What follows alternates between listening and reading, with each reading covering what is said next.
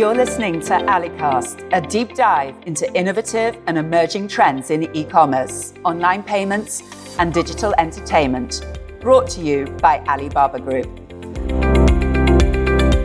I'm Alison Tudor-Ackroyd, and today we're joined by Michael Huang, General Manager for Greater China at Italian luxury brand Brunello Cucinelli. Michael has over 2 decades worth of experience working for high-end brands in mainland China and has served at Brunello Cucinelli for more than 8 years, based in Shanghai. We're going to talk about luxury trends in China, the impact of the pandemic, and pointers for going digital. Welcome, Michael, and thank you for joining us on Alicast. Thank you, Alison, to invite me. Drawing on your experience working for luxury brands in China, how would you say that Chinese luxury consumers' shopping habits differ from those of their European counterparts? Chinese luxury consumers, they are more with young ages and seek for recognition, and they are trend sensitive. They are more focused on the international brands because they want to know more, explore more different brands in the market. Of course, they are getting more used to online touchpoints. There are a big rise in the e-shoppers, which focus on the luxury streetwears. On the contrary, European luxury consumers, they are more mature consumers. They are more loyal to the brand they are wearing and they are using. They love to walk in and then value physical shopping experience. And they are more focused on the traditional luxury pieces, like ready-to-wear handbags. Thank you. It's been a turbulent couple of years in almost every respect. Looking back, how did the market for luxury in China change during the pandemic, would you say? I should say China is very well balanced between offline and then online market, meaning that before somehow we are focused on the physical stores. But actually, with digitalization getting more popular, e-commerce became another very important contribution to this industry. Luxury brands are racing to embrace e-commerce and social media platforms to be responsive and closer to consumer. And then digitalization is the trend of the decade. Both e-commerce and digital innovations are most exposed consumer touchpoints of young luxury consumers in China, who are the major consumption in the future.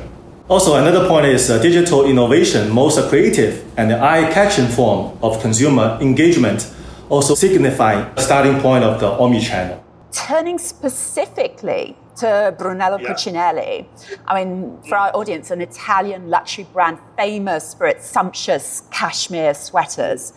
How have these trends informed Brunello Cucinelli's business strategy in China, would you say?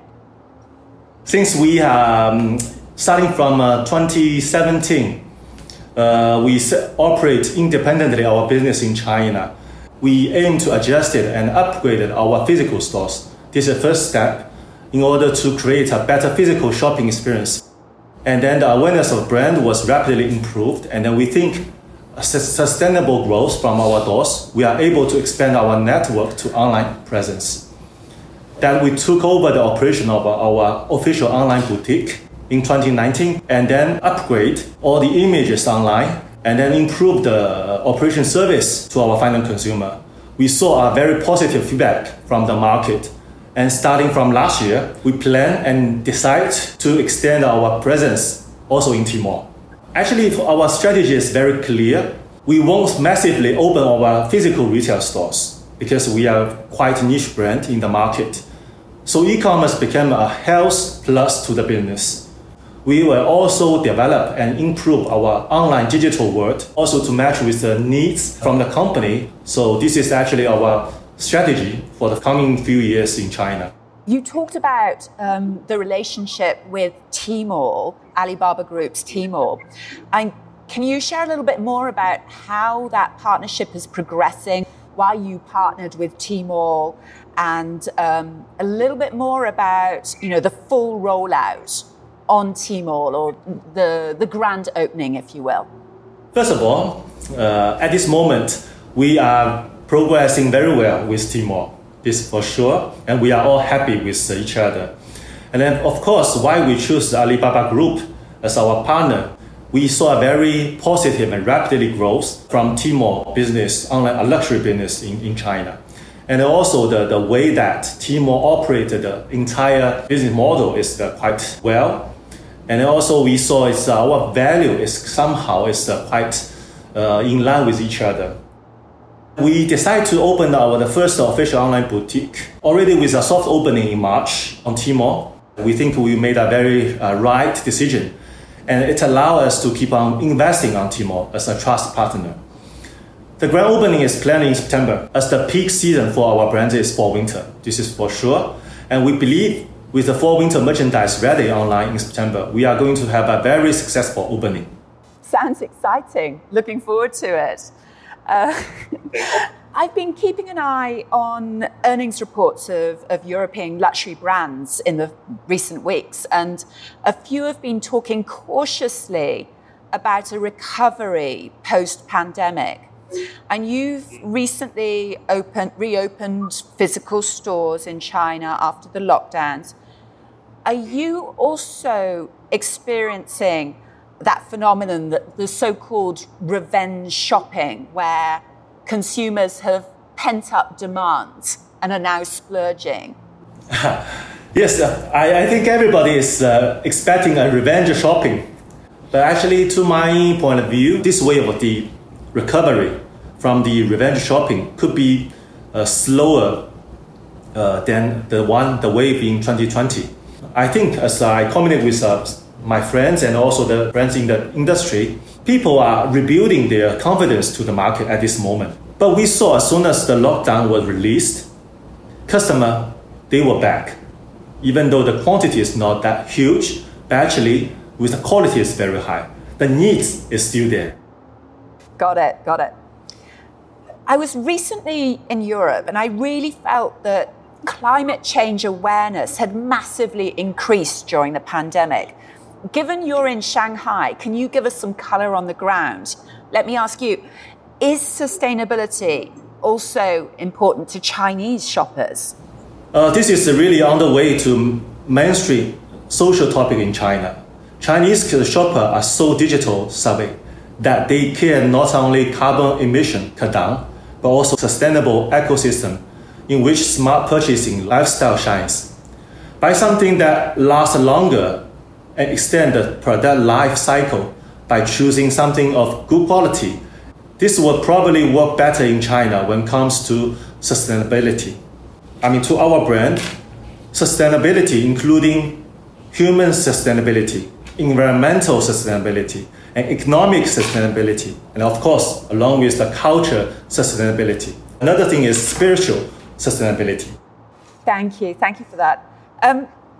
Getting into the weeds now, this part is really going to be for the connoisseurs of digital and China practitioners. Early days, but how many fans has Cucinelli's Tmall store attracted? And tell me, how do you attract and engage with consumers on Tmall? Our followers on Tmall has reached over 13,000 with a silent soft opening. We have a very high recognition and reputation in the elite class consumer group, and they were attracted and maintained by our high quality craftsmanship and home feeling service. Meanwhile, combined with promotion tools offered from Alibaba to increase the visibility, offer storytelling of the brand, personalized gift for the members that allow us to attract a new client online. Earlier on in our conversation, you did mention influencers, key opinion leaders. How critical would you say they are in your rollout? And what role do they play? Actually, when we choose our KOL from our brand, they should be able to resonate with brand spirit to touch on important themes like courage, love, freedom, true self, and future. As we approach the grand opening, and you've done your the research and you're exploring the tools, what's been the biggest surprise, would you say? What's been your biggest learning through this process? We found the Chinese consumer are younger than Western, as I indicated before. Over 50 consumer aged from our brand and under age 35. And tier 2 cities see higher share of the young consumers. They are more about ceremonial occasions, festival are important for the luxury shopping. That's interesting that you're reaching into those tier 2 cities and engaging those younger consumers. Yeah, thank you. So how optimistic are you looking ahead? I mean, do you see Asia contributing a higher percentage of company sales in the coming 5 years? I mean, you're based in Shanghai. I think you're a little biased, but still, is your business growing? Of course. Like now, talk about global contribution from Asia, or let's say Great China. We are nearly contributed 15% of the global revenue of our brand. Actually, I always aim to contribute at least a 30% to 35% from Great China to the global business. But at this moment, I think in the following 5, maybe 10 years time, we are going to reshuffle the brand image and everything, elevate the brand image. But of course, like year by year, the business growth should be there and rapidly and higher than the global average in order to, with a short time, to catch a single biggest business contributor, which is North America, which contribute like 35 to 36% of the business over there. So meaning that we have the potential there. So a growing business and room to grow. Do you see deeper integration between your online and your offline stores in China? Previously, you talked about the shopping habits, using both channels. How do you see that playing out? In the past 3 years, more and more consumers, they have a habit to really search everything online, all the new information, new trends, of course, all the news online. But while they want to prove and then to try on and then to see, to touch everything physically inside the physical stores. This is really a combined shopping experience. Fantastic. Any specific updates on Cucinelli growth in Greater China that you can share with us? So this is very interesting and also exciting to me. During the pandemic period, in year 2022, first half of the year, as we all know, we just released the financial report. We achieved a slight growth in Greater China, even though we are experiencing the pandemic. For mainland, in 2021, we had over 50% growth in doors with only comparable stores performance. This is what we are talking about, this sustainable growth inside the market. For those, the main driver of the business came from our main business, which is the ready-to-wear. Both men and lady collection achieved very positive feedback, along with very positive sales result. We launched several projects, including Cashmere project, which we call Never Ending Story project, and also Brunello himself also initiated business suit project. That is remarkable to see growth through the pandemic. Why is it important, would you say, for global brands to have this footprint in China? If I'm a European brand thinking about expanding in China, what do I get besides the sales growth? What should drive me? For our brand, actually, we respect the traditional value and also we respect the culture of the mother company. Now we are actually more focused on the people, focused on the product. Because as we all know that Italian brand, they are famous about the craftsmanship. And also for our brand, Brunello himself is always talk about the humanistic capitalism, which is focused on the people and on the human being. To first of all, to bring the really nice Italian-made product to the market and insist on the traditional Italian style and allow the Chinese consumer to experience what is the pure Italian taste or style.